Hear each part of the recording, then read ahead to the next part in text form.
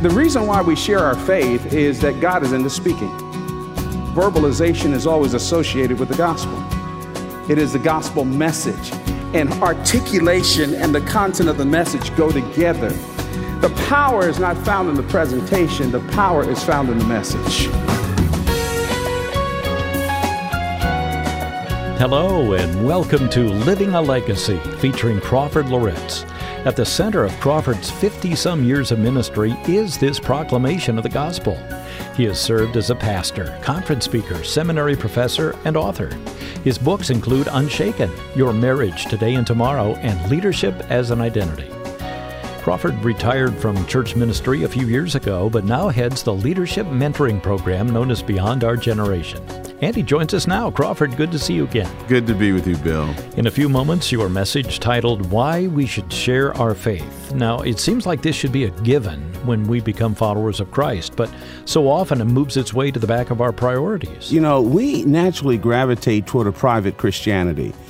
We tend to reduce Christianity to just my personal relationship with Christ, and we get nervous and a little bit apprehensive about sharing that with others as if we're intruding on their private, personal space. But there's something bigger at stake, and that's what we're driving at in this message. Now, this will be the first of two parts about sharing our faith. The second part next week. Today, we'll start to look at 7 reasons why we should regularly share our faith. And there are probably many more, but these are core, aren't they, Crawford? Yes, they are. I mean, there's amazing reasons. You go from Genesis to Revelation, you probably come up with 1,015 other reasons why it is central to everything that we are. All right, let's head to 2 Corinthians chapter 2, beginning with verse 15. Here's Crawford Loritts on Living a Legacy. Paul is talking about the aroma that comes from us. In verse 15, he says, For we are the aroma of Christ to God among those who are being saved and among those who are perishing. To one a fragrance from death to death, to the other a fragrance from life to life. Who is sufficient for these things? What the Apostle Paul is saying, it's right in the middle of an illustration that he's given of Roman soldiers who would come back after being away on the battlefront in the battle theater. They would come back to the city of Rome, and as they would come back in the city of Rome, and behind the generals as they would march through the city would be a long line of captives. The pagan temple doors would be open, and the incense would be burning from the pagan temples, and the army could be a mile or more away, and they would start smelling the incense coming out of these temples, and there would be garlands of flowers, and it was absolutely wonderful. But in these 2 verses that I read to you, and I really want us to get a hold of this because it's going to answer a big question as we move forward in the message today. In these 2 verses that I just read to you, the Apostle Paul is grabbing hold of attention. Sometimes we read that verse and we just grab a hold of the positive, but there's a negative in that verse, in those 2 verses too. It says, we are an aroma to Christ, right? What he's saying is that we carry with us both a scent and a smell. For those soldiers who had been away in battle for more than a year or so, and they were coming back home, and they smelled the incense coming out of those pagan temples and the garlands of flowers, that fragrance was a welcome home, the sweetness of being home, the sweetness of victory. But think, those captives who were being led into the city, that was not a scent, it was a smell. It was the stench of embalming fluid that reminded them that they had been captured. And what Paul is saying to all of us here is this: understand something. As followers of Jesus Christ, simultaneously we have a scent and a smell. The very nature of our message will attract those, the sweetness of Christ, who are open, that God has prepared, who want to respond to the gospel, who want to say yes to Jesus. It's going to cause them to respond. But I want you to hear me on this. Too many of us take rejection personally. Our message also divides. Our message also raises up enemies. For those who don't want to repent, they're repulsed by what we have to say. There, inherent in the gospel is an offense. Inherent in the gospel is peace. So you have these 2 conflicting things. All depends upon the condition of the heart of the hearer. Now, I'm going to talk about 7 reasons why we should be sharing our faith. But before I get there, I have 2 quotes from David Platt. He poses a question that we all need to wrestle with as church-going people. He says, is it possible to have all of the trappings of the church and miss the heart of Christ? Is it possible for church people to be so focused on personal comforts and so fearful of the potential cost that they virtually forget the purpose of God among the peoples of the world? It is a shame how small churches can become. And if we're not careful, if we avoid sharing the gospel, if we avoid not focusing on what is the heart of God, we become very incestuous in our Christianity, very picky, very ingrown. We fight over secondary issues, and we get upset about things that have no eternal consequence. And I think Platt is raising the issue of the day. What is most important in terms of what we do and how we approach the gospel? Now, having said that, I want to raise the 2 questions that's floating across my mind. Well, is it really important for me to share my faith? I mean, do I really have to do it? Is sharing Christ up to me? Isn't my example good enough? I don't have the gift of evangelism. I'm not a particularly extroverted person, and I'm better at serving, and I'm better at hospitality, and I'm better at building relationships with people, and I'm better at those things. Why do I have to speak? Maybe the integrity of my life and the godliness of my life and my morality and my character and my honesty. Isn't that eloquent enough? Well, I could kind of beat around the bush, but the short answer is no. You see, the reason why we share our faith is that God is into speaking. God is into declaration. And if I had another message to give in this series, I would talk about how verbalization is always associated with the gospel. It is the gospel message, and articulation and the content of the message go together. God spoke through Christ. God speaks through his word, and God speaks through us. Now, don't get me wrong. As I said earlier, all of us wrestle with this whole idea of, well, suppose I'm a failure. Suppose it doesn't work. Suppose people don't respond to what I have to say. Suppose they reject me. Suppose I can't land a plane. Well, those are wrong considerations, because we're not responsible for the results. Back in 1978, some of the greatest words I ever heard in my life that liberated me from thinking that I got to land a plane, close the deal. Now, don't get me wrong. We need to know how to be effective in sharing our faith. We need confidence in the tools that we have and this kind of thing. But I heard Dr. Bill Bright say, the late founder and president of Campus Crusade for Christ, he said, success in witnessing is sharing Christ in the power of the Holy Spirit and leaving the results with God. The power is not found in the presentation. The power is found in the message. The power is not found in the messenger. The power is found in the message. Now, don't get me wrong. We need to know how to be effective at sharing our faith, making sure that we get training and exposure and how to do things better. But it's not in your technique that makes you effective. Effectiveness comes from the message. Now, I'm going to walk through these 7 reasons, but I want to underscore before I get there 3 negative motivations. These are things that I have seen, and it was highlighted by a blog I read this past week by Chad Hall. I love the way he put it together, but these are 3 little minefields you got to watch out for. 3 wrong motivations in sharing the gospel. And these 3 things hover around us, and all of us from time to time have been guilty of these 3 things. The first negative motivation is insecurity. Insecurity. Jesus does not need to be marketed. High on Jesus' list is not for people to like him. And sometimes we share the gospel because we want to be liked and we want people to like Jesus. Now, don't get me wrong. When you look at what the Savior has done, you look at what he offers us, all of that, who would not want to follow him? But I got to tell you, be very careful of sharing the gospel out of insecurity, wanting people to stroke you, wanting people to agree with your opinion, the people pleasing that gets into all of that. dumbing down the content of the message because you want it to be embraced and you don't want people to feel bad.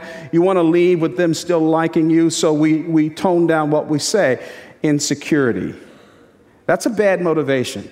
A second motivation is one that I'm ashamed of, but it is all around us. It is arrogance. Arrogance. Those of us who have political interests, I raise my hand. Those of us who are interested in some of the influence of the reformation of society via the culture wars, I got a little interest in that. I raise my hand. We got to be very careful. We have got to be very careful. Very careful. There has been an arrogance that has emerged among Christians over the last 25 or 30 years because of our being repulsed by what the nation is doing, what the moral standard, morality of our country is doing. And we've gotten seduced by the devil. We come across mad. We come across dismissive. Our attitudes sometimes are like, look. I want to prove that you are one stupid idiot. I'm right and you're wrong. Even some of the apologetic debates that I have listened to over the last 10, 15 years, I sort of cringe. Yeah, you won the fight, but you lost the person. And there's a sense of humility that we must have when we share the gospel. It's not a statement about us. And we also have to be very careful. Don't treat unbelievers like they're enemies. They're not enemies. They're lost, just like we were. And if we treat them as enemies, we kind of repel them. We push them out. And too many of us have lost the opportunity to share the gospel because we equal the gospel to our political stance, and we cut off some liberal Democrats who could have heard the gospel. You don't have to say amen to that. It's true. I'm not saying that I embrace those perspectives, but the gospel is greater than our political perspectives and even the moral issues. You got to be careful. Sinners sin because they're sinful. And so arrogance is another issue. The third motivation, wrong motivation, is now I'm going to use this term and then explain it, narcissism. Narcissism. It has infiltrated all that we do. Narcissus, as the fable goes, was a dude that saw his reflection. And when he saw his reflection, he fell in love with his reflection, so much so that he had to see his reflection in everything that he did.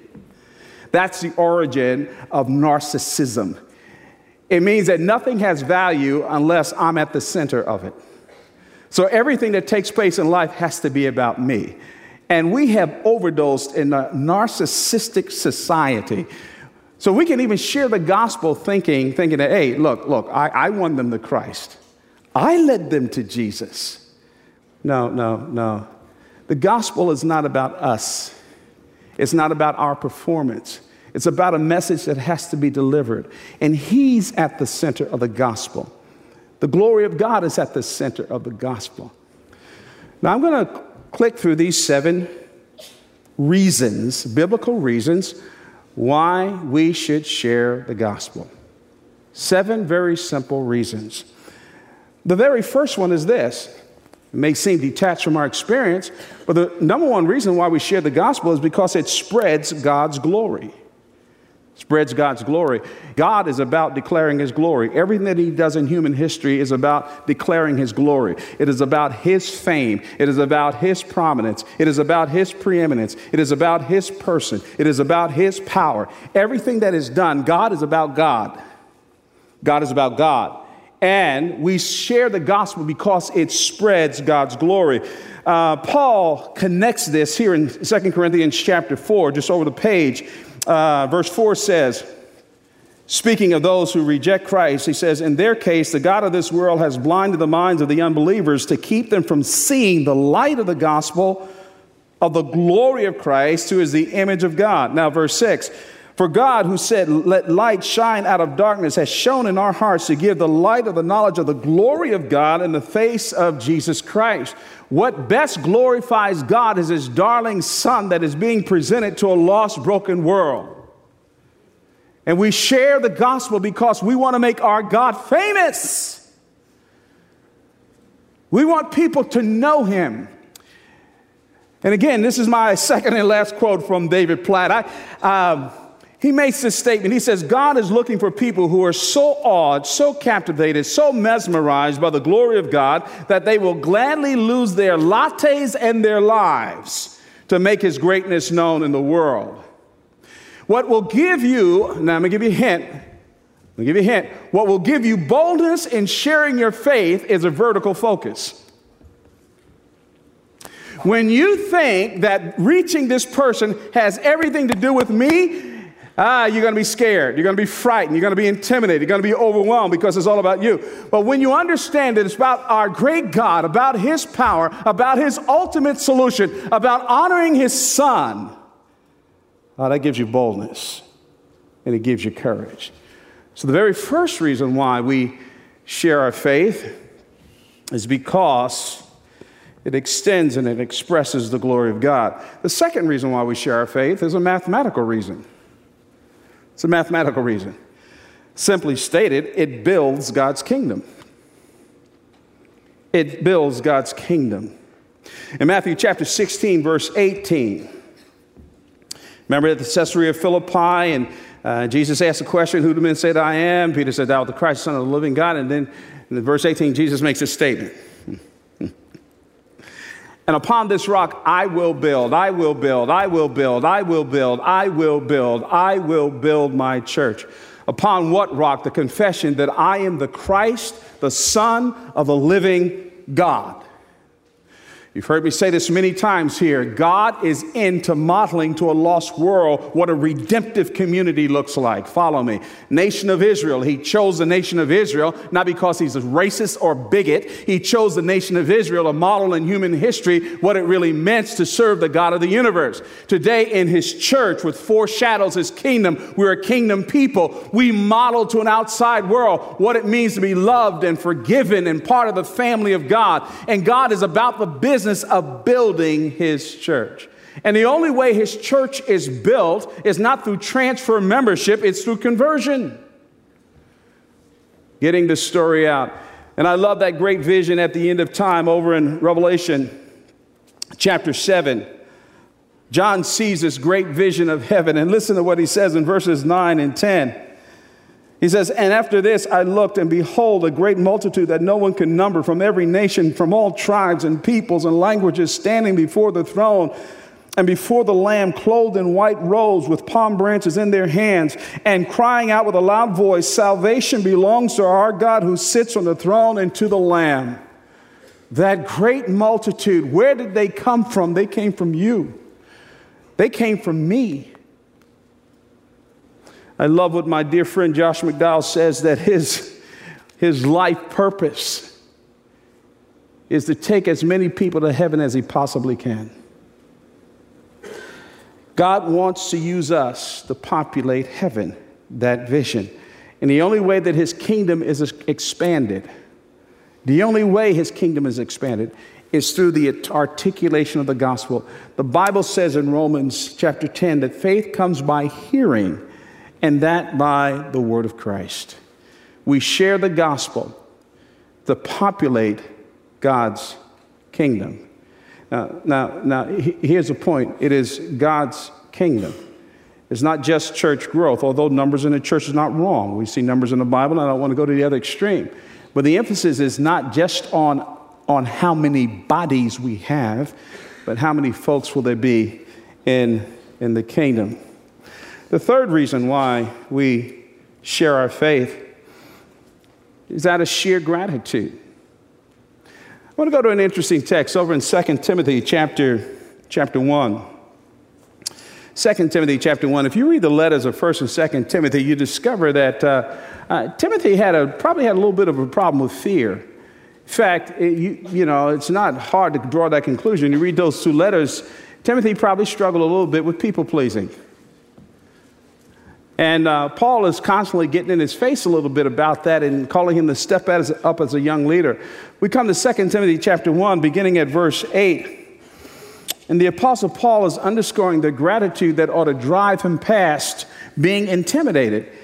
Beginning in verse 8 he says, therefore, do not be ashamed of the testimony about our Lord, nor of me his prisoner, but share in suffering for the gospel by the power of God, who saved us and called us to a holy calling, not because of our works, but because of his own purpose and grace, which he gave us in Christ Jesus before the ages began, and which now has been manifested through the appearing of our Savior Christ Jesus, who abolished death and brought life and immortality to light through the gospel. Do you see what he's doing there? You see what he's doing? He said, look, wait, Timothy, you ought to be grateful.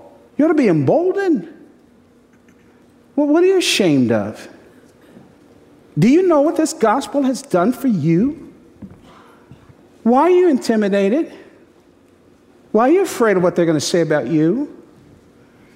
The life that you have comes from the Christ who died for you. Are you grateful? The everlasting Son of God died a criminal's death so that we might have eternal life. Our problem is that we're too far removed from what Jesus did for us. So we share the gospel out of profound gratitude. Dr. Crawford Loritts, our speaker here on Living a Legacy, and we'll conclude this message next week. Today we've looked at why should we share our faith, and Crawford mentioned 3 reasons so far. It spreads God's glory. When we share our faith, it builds God's kingdom, and it expresses our gratitude. Crawford, I think the bottom line, though, in all of these reasons is that we should do it out of an urgency. We're compelled to express what God has done. Yeah, it's an urgency that is really anchored to grace and what God has done for us. You know, Bill, how can we be ashamed of what has transformed our lives? When you stop to think about that, that propels us to overcome our apprehensions and fears. You know, I will never be ashamed of my mother or my father because of all that they've done for me. They sacrificed for me.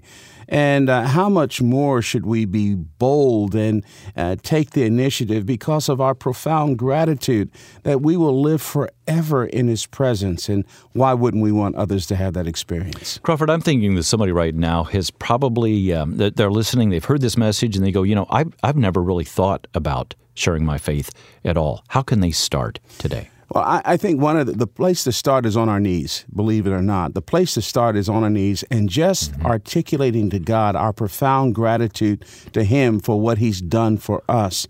And that's a half a click away from propelling us to say, well, why don't we share that with others? All right. Thank you so much, Crawford. Well, this has been a great start to the list of reasons for sharing our faith, and we hope that you'll join us again next week at this same time as we finish this message, first presented at Fellowship Bible Church in Roswell, Georgia. Well, it's so good to receive emails from listeners to tell us how God is using these messages to expand their understanding of the Bible and the Christian life. And if this is true for you, take a moment and let us know. You can reach us through email. Our address, legacy@moody.edu. And here's a note we received from Rich, who writes, Hi, Crawford. I listen to your program every Sunday morning before going to my local church. It's so inspiring. Sometimes your approach to God and intimacy with Him is so refreshing. I also appreciate your willingness to rebuke Christians, including myself, when we don't seek God deeply from the heart. Well, thank you so much for that email, and we hope to hear from you when you send it to legacy@moody.edu. If you missed out on the beginning of our program, you can hear this complete message on our website. Go to livingalegacy.org, livingalegacy.org. And here's another option. You can download Crawford's messages for free. Look for the MP3 link on our website, livingalegacy.org. For Crawford Loritts, I'm Bill Davis. Thanks for being part of our study today. This program is a production of Moody Radio, a ministry of Moody Bible Institute.